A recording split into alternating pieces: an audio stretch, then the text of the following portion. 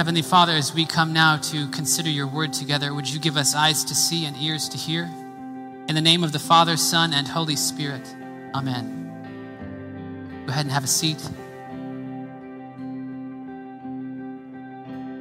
My friends, I'll be honest.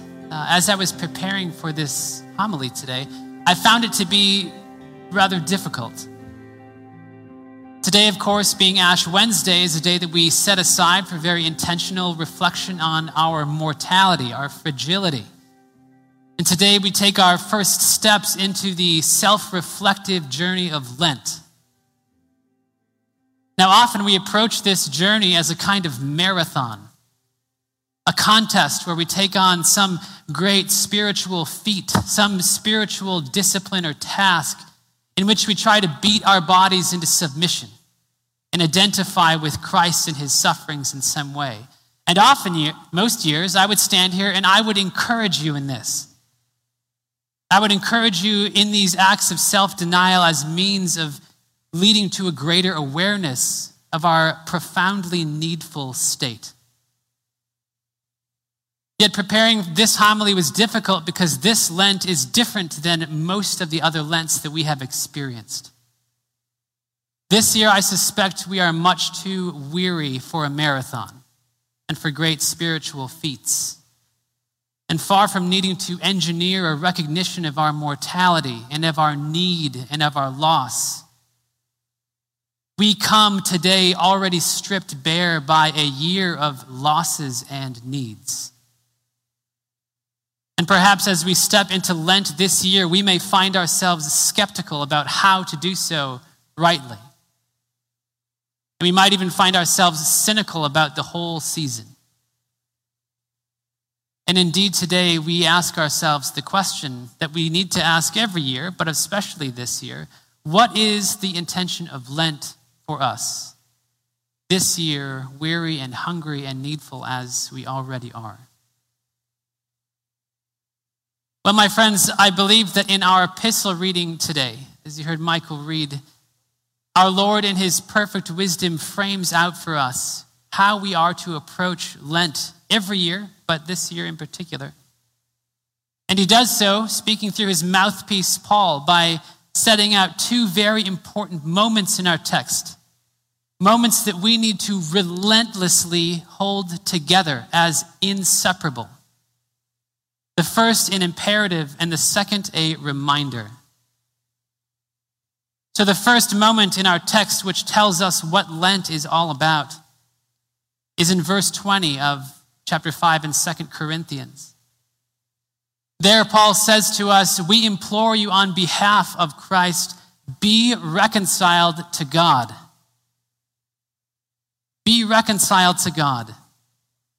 And as we go a little bit farther in our reading, we find Paul warning us even more directly: don't receive the grace of God in vain.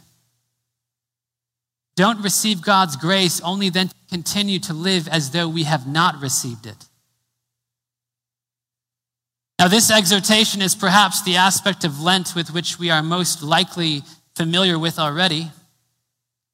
It is a theme which, after all, is quite stereotypically Lenten, because the exhortation to be reconciled to God carries with it the correlative conviction that we need to be reconciled to God.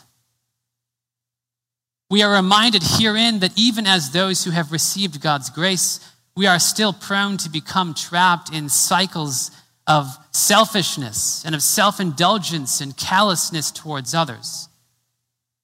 The exhortation to be reconciled to God indeed reminds us that we are prone to build our lives around things that are not God, to pursue things as God that are not, and to attach ourselves to things which distract us from God. The call to be reconciled to God is thus an invitation to plunge into the depths of our souls in self-examination, to search out those places that we have held on to as our own, and where sin and the habits of our old life still hold sway. It beckons us to repent of that which we have allowed to drown out God's voice and to keep us from being fully reconciled with him. Now again, this year, as I mentioned already, we, I think, have a pretty good head start in this regard. I don't know about you, but one of the most distressing things about this last year is not so much the disruption of life itself or the losses themselves, but about how illuminating those losses have been in revealing to me how many things I attach myself to that I hope will give me things that only God can give me. How much I actually fear death, although thinking that I don't.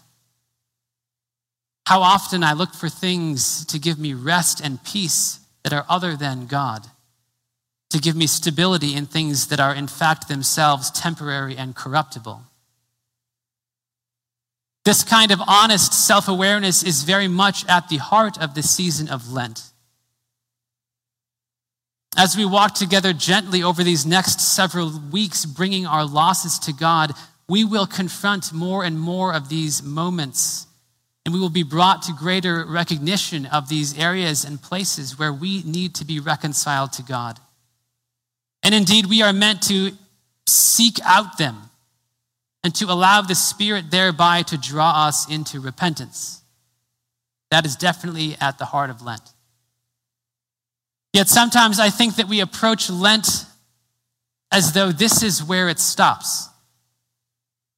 We sometimes treat Lent as though its content is the act of giving something up, of emptying ourselves, of relentlessly dwelling upon how we don't measure up and just sitting in our poverty. Like that's what we're supposed to do. And this is dangerous for us because simply staring into our frailty and our fragility and our sinfulness and our need for healing and rescue as a kind of self-contained event as an end in itself, especially when we are already so conscious of that fact, can lead us into grief and numbness and despondency that is just as distracting and harmful as attachment to anything else is. And it is for this reason that we must relentlessly hear the call to be reconciled to God as being inseparably linked with what immediately follows. And this brings us to our second textual moment that explains for us what Lent is all about.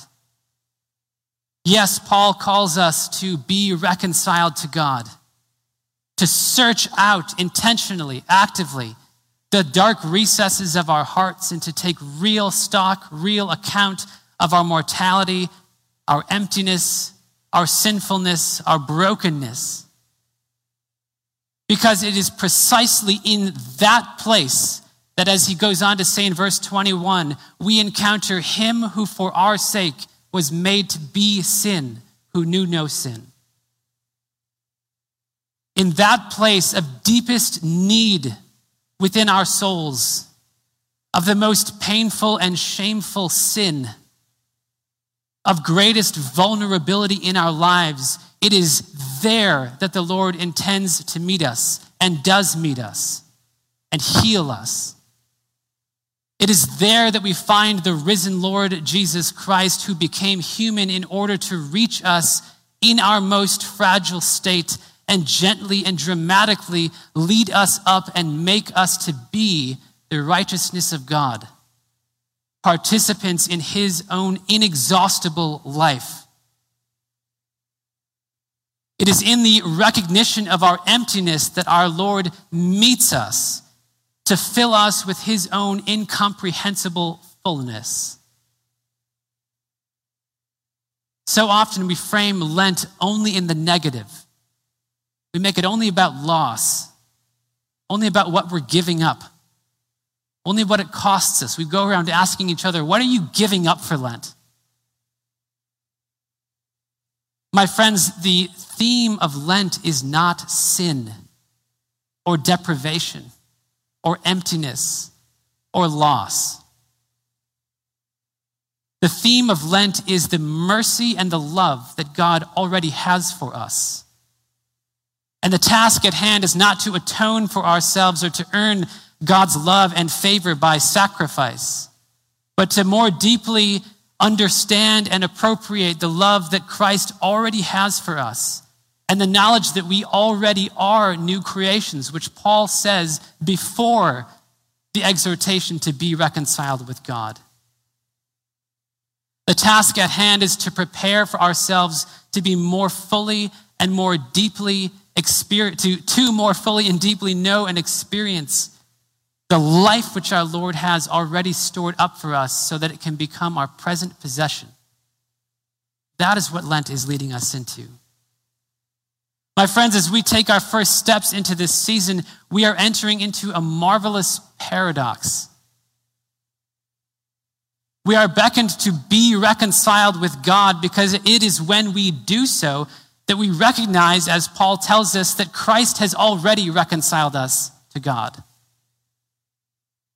We are beckoned to remember our mortality because it is when we do so that our hearts become open to God's infinity.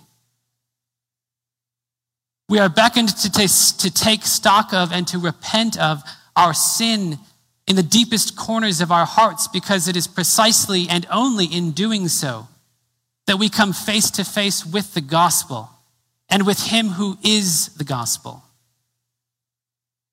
We are beckoned to come to God in our full rawness and brokenness and weariness and need because it is when we do so that our Lord meets us and fills us with the fullness of his divine self.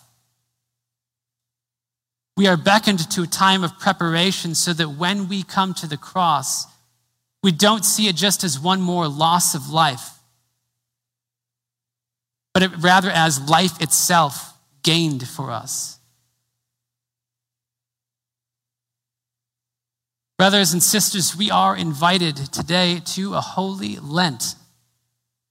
But it is not an invitation to emptiness or to greater loss or to suffering, nor is it an invitation to ignore and spiritualize and explain away the loss and the need and the suffering that we have felt. But rather, it is an invitation to more deeply receive our Lord's fullness and his grace and his mercy. And I think that this year, perhaps of all years, we are set up and ready to have perhaps the most authentic, real Lent we have ever had. Because we come to God stripped bare of our pretensions, barren, our hearts rent. We come too weary for great feats. But we come with open and hungry hearts, ready to throw ourselves, our losses and our needs at the feet of our Savior, who promises as our good and faithful shepherd to meet us and to be with us and to lead us safely to life. As we today enter into Lent and its solemn reflections that it does bring, let us do so expecting our Lord to meet us powerfully along the way. In the name of the Father, Son, and Holy Spirit, amen.